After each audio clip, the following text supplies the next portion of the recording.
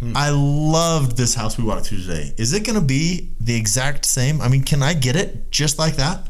Well, that's what we're talking about today. Welcome to the Utah Real Estate Show podcast, the show where two agents and a lender teach real estate best practices by talking through mistakes we've seen and made. Where you're not trying to be rude, but you're... Yeah, so we're trying to avoid confusion. This happened on a transaction that we literally got under contract yesterday. And there was some confusion about what was included and what wasn't. And when it finally came down to it, there was a disagreement from the buyer and seller what was included and what wasn't. Hello and welcome to another episode of the Utah Real Estate Show. I'm Tyler Kazare, Utah Real Estate Agent. Jason Christiansen, Mortgage Lender. Eric Wist, Utah Real Estate Agent. And before we do anything else in our episode today, we have to make an announcement. This is really cool. In a couple weeks, we're going to do the Hot Wings Challenge. We were challenged, so we're bringing Joel back. And we're eating hot wings while we talk about progressively hotter ones, and it's going to be interesting. So go brush up on those videos and subscribe. Make sure you follow this one so you can see when it comes out. It's going to be it's going to be interesting. I've seen these guys eat hot wings, and are you trying to say that I'm not? Who? You need to make your vote on who's going to bail out on the hot sauce. Oh, that'll be interesting. See who cries It first. ain't going to be me. Well, it's the guy with the scarf, baby face down here Done. at the end. Okay. All right. So while you're weighing in on who's going to wuss out, which is Eric, on the hot wings, we're going to talk about something else. Yeah. So I took some clients out. We showed them a home. Okay. We went to an open house on a Tuesday. Okay. Mm-hmm. Amazing home, perfectly set up. The kitchen was great. Had one of those like $5,000 fridges that had like a TV in it. I like those. Mm-hmm. The husband loved the garage. It was a 4-car garage. Had a deep freezer in there. Had a garage refrigerator in there. Had a TV set up. Stuff. Yeah. Oh, great home. Okay, so the whole had smart thermostats, electronic deadbolts on the house. Just a really good home. We went back, reviewed the home with my clients afterwards, and they took a day to think about it because it was up at the top of their budget. And we wrote an offer on Friday. Okay, so saw the open house on Tuesday, thought about it Wednesday, Thursday, submitted the offer on Friday. With a response time of? Over the weekend. We got that contract accepted within our timeline on Monday. On Monday. Perfect. Yep. So when does that contract become binding? Walk through on Tuesday, offer Friday, accepted Monday. I'd say when we viewed the place, right? Right, that's how it was shown. Well, and this comes to a head because this is in our section that we're talking about tonight.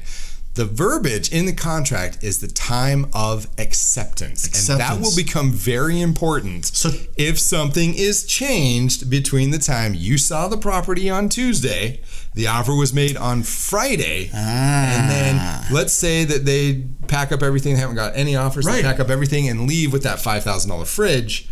And by the time they accept the offer on Monday, all they have in there is the $200 Frigidaire. Garage fridge. The garage fridge that's in there. Yeah. And that fridge is an inclusion. Yeah. So what's included? Is it the $5,000 fridge? No, it is not. The refrigerator in the garage. Well, and then that's a good point because did the buyers... was that wrong? Or sorry, was the sellers wrong in doing that? So were they at fault? Were they misleading? It depends because really, you went through on Tuesday. You didn't write an offer until Friday. Maybe they gave up hope and they said, you know what? We thought the fridge and the Nest thermostat and the Ring doorbell and the whatever would make a difference, but apparently it doesn't. And that stuff's expensive, and we can't even get this fridge because I'm back ordered from China for 4 months. Yeah. So let's take it with us. Maybe they do a price reduction. And all of these things, they argue that the price reduction is what brought in the buyer, not these amenities. And so they're like, no, we're gonna ditch these amenities. And so even if you saw the listing on Tuesday, right, and all these things are included in the listing, they can change that listing. Or they can even change the listing after you present your offer.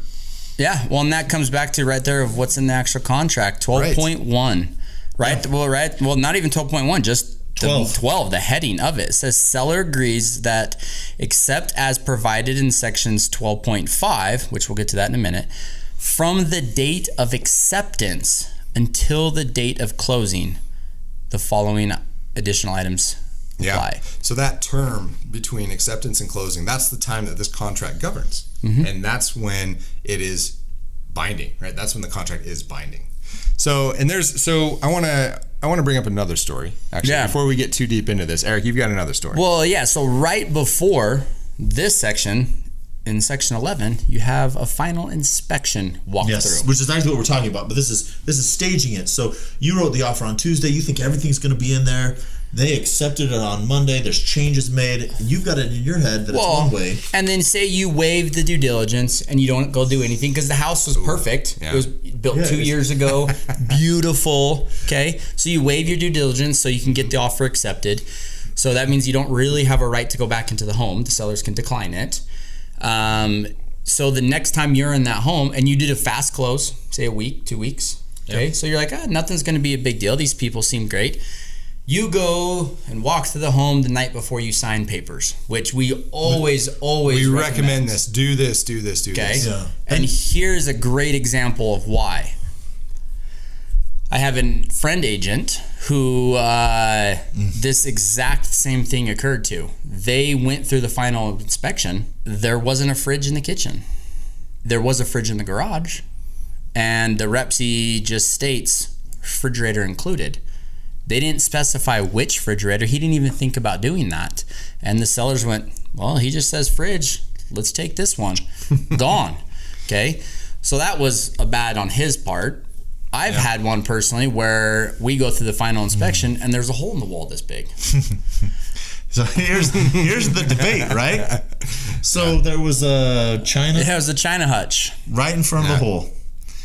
So I'm pretty where Bob slammed his head into the sheetrock and put a big hole there. We're calling this Bob's hole. Well, I like to think of it. This was also the same home where the very expensive curtains in the 10-foot ceilings were not there anymore, and they have to stay. Unless listed on section 1.3, they're there. Yeah, exactly. Yeah, they're included. So this. More of the story makes me lean more to your way because it seems like there was covering up. But I say, by the due diligence, you should have done an inspection and said, are there any holes behind the furniture or behind the pictures? Is there anything we can't see?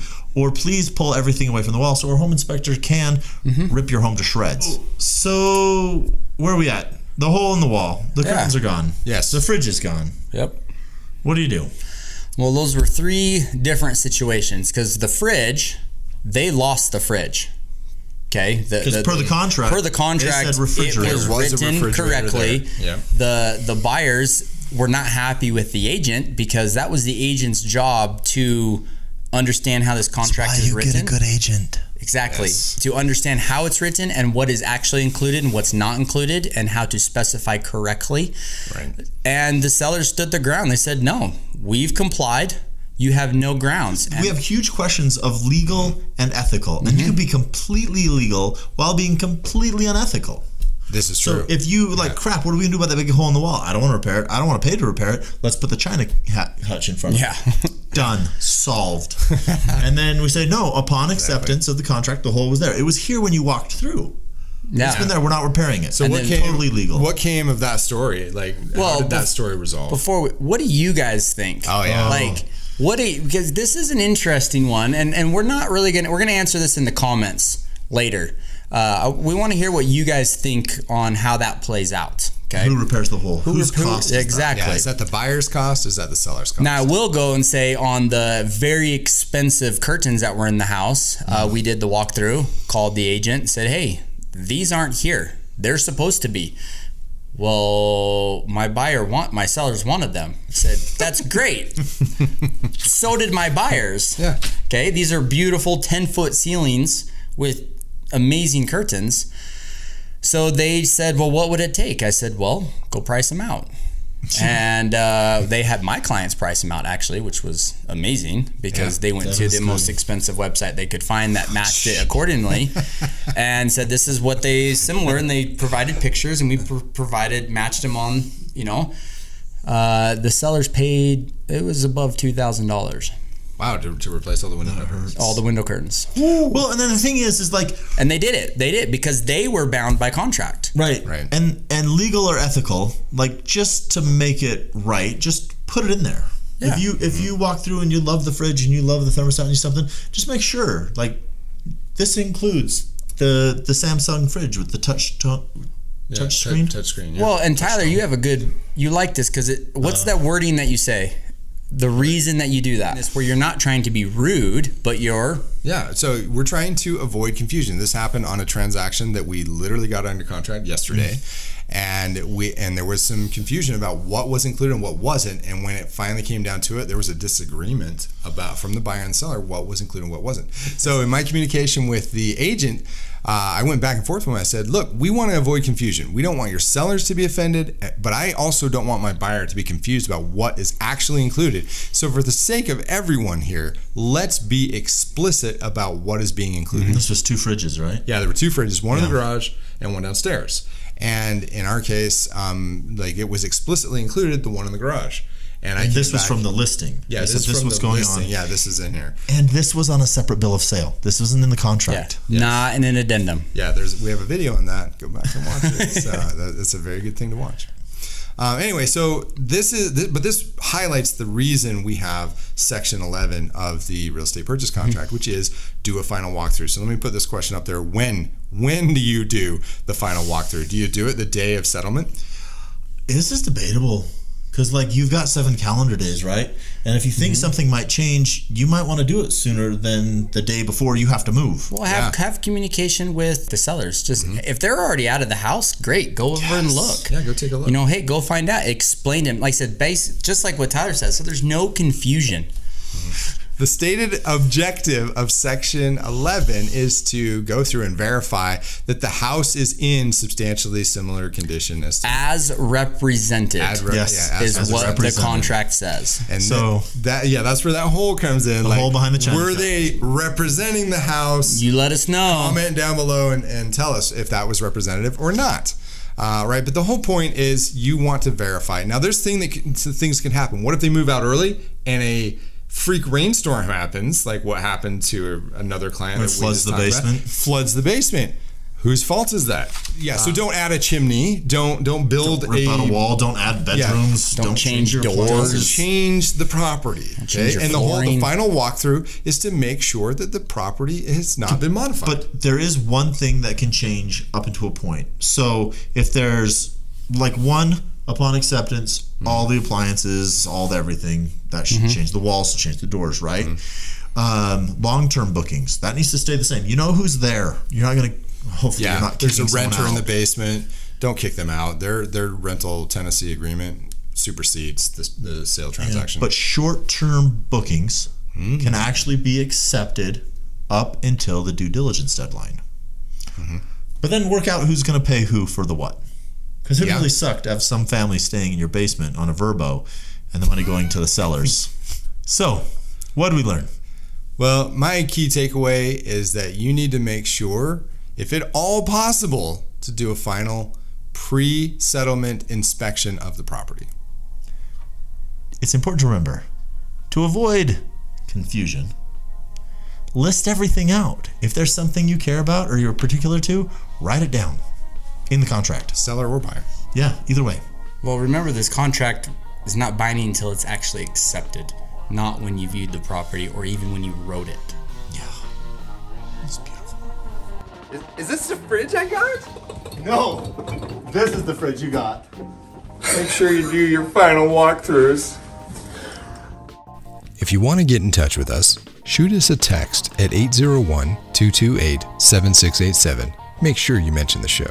You can email us at theutahrealestateshow@gmail.com. You can watch this show on YouTube, and you can listen on Apple Podcasts, Spotify, or wherever you get your podcasts. If you learned something, or if you really love this show, give us a like on YouTube and drop a rating on Apple Podcasts or wherever you listen. The Utah Real Estate Show is a production of Hive Collective at Presidio Real Estate, with support from Security Home Mortgage. The NMLS number for Security Home Mortgage is 178787.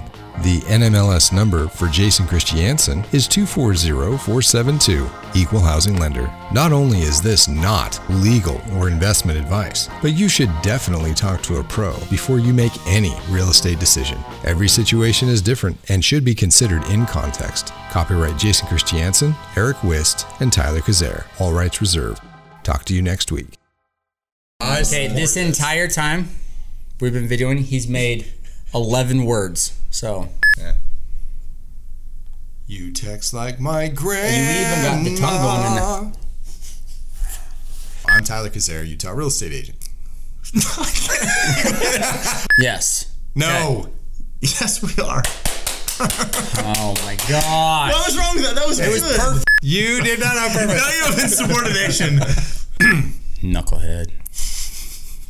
Issues with the house. Because the elders quorum helped move out. There's probably a few holes in the wall. Yeah. Okay. The stated objection of the objective. Sorry. The stated objective. Oh my gosh. What? You're in the wrong section. No. Oh, that's why I kept getting mixed up on that. I kept turning the page over and I was like, that's the wrong number. I'm not. Okay, you're good. You nut doodle. That's why I clapped. Wait, no, knucklehead. That's what you always call me. Knucklehead. Knucklehead. Okay. I actually teach a class on this. Back on it, knuckleheads. Knuckleheads? Nice. Wait, who's talking? I don't know. I have no idea. We're good. So what did we learn? Well, you need... Okay. Do it again.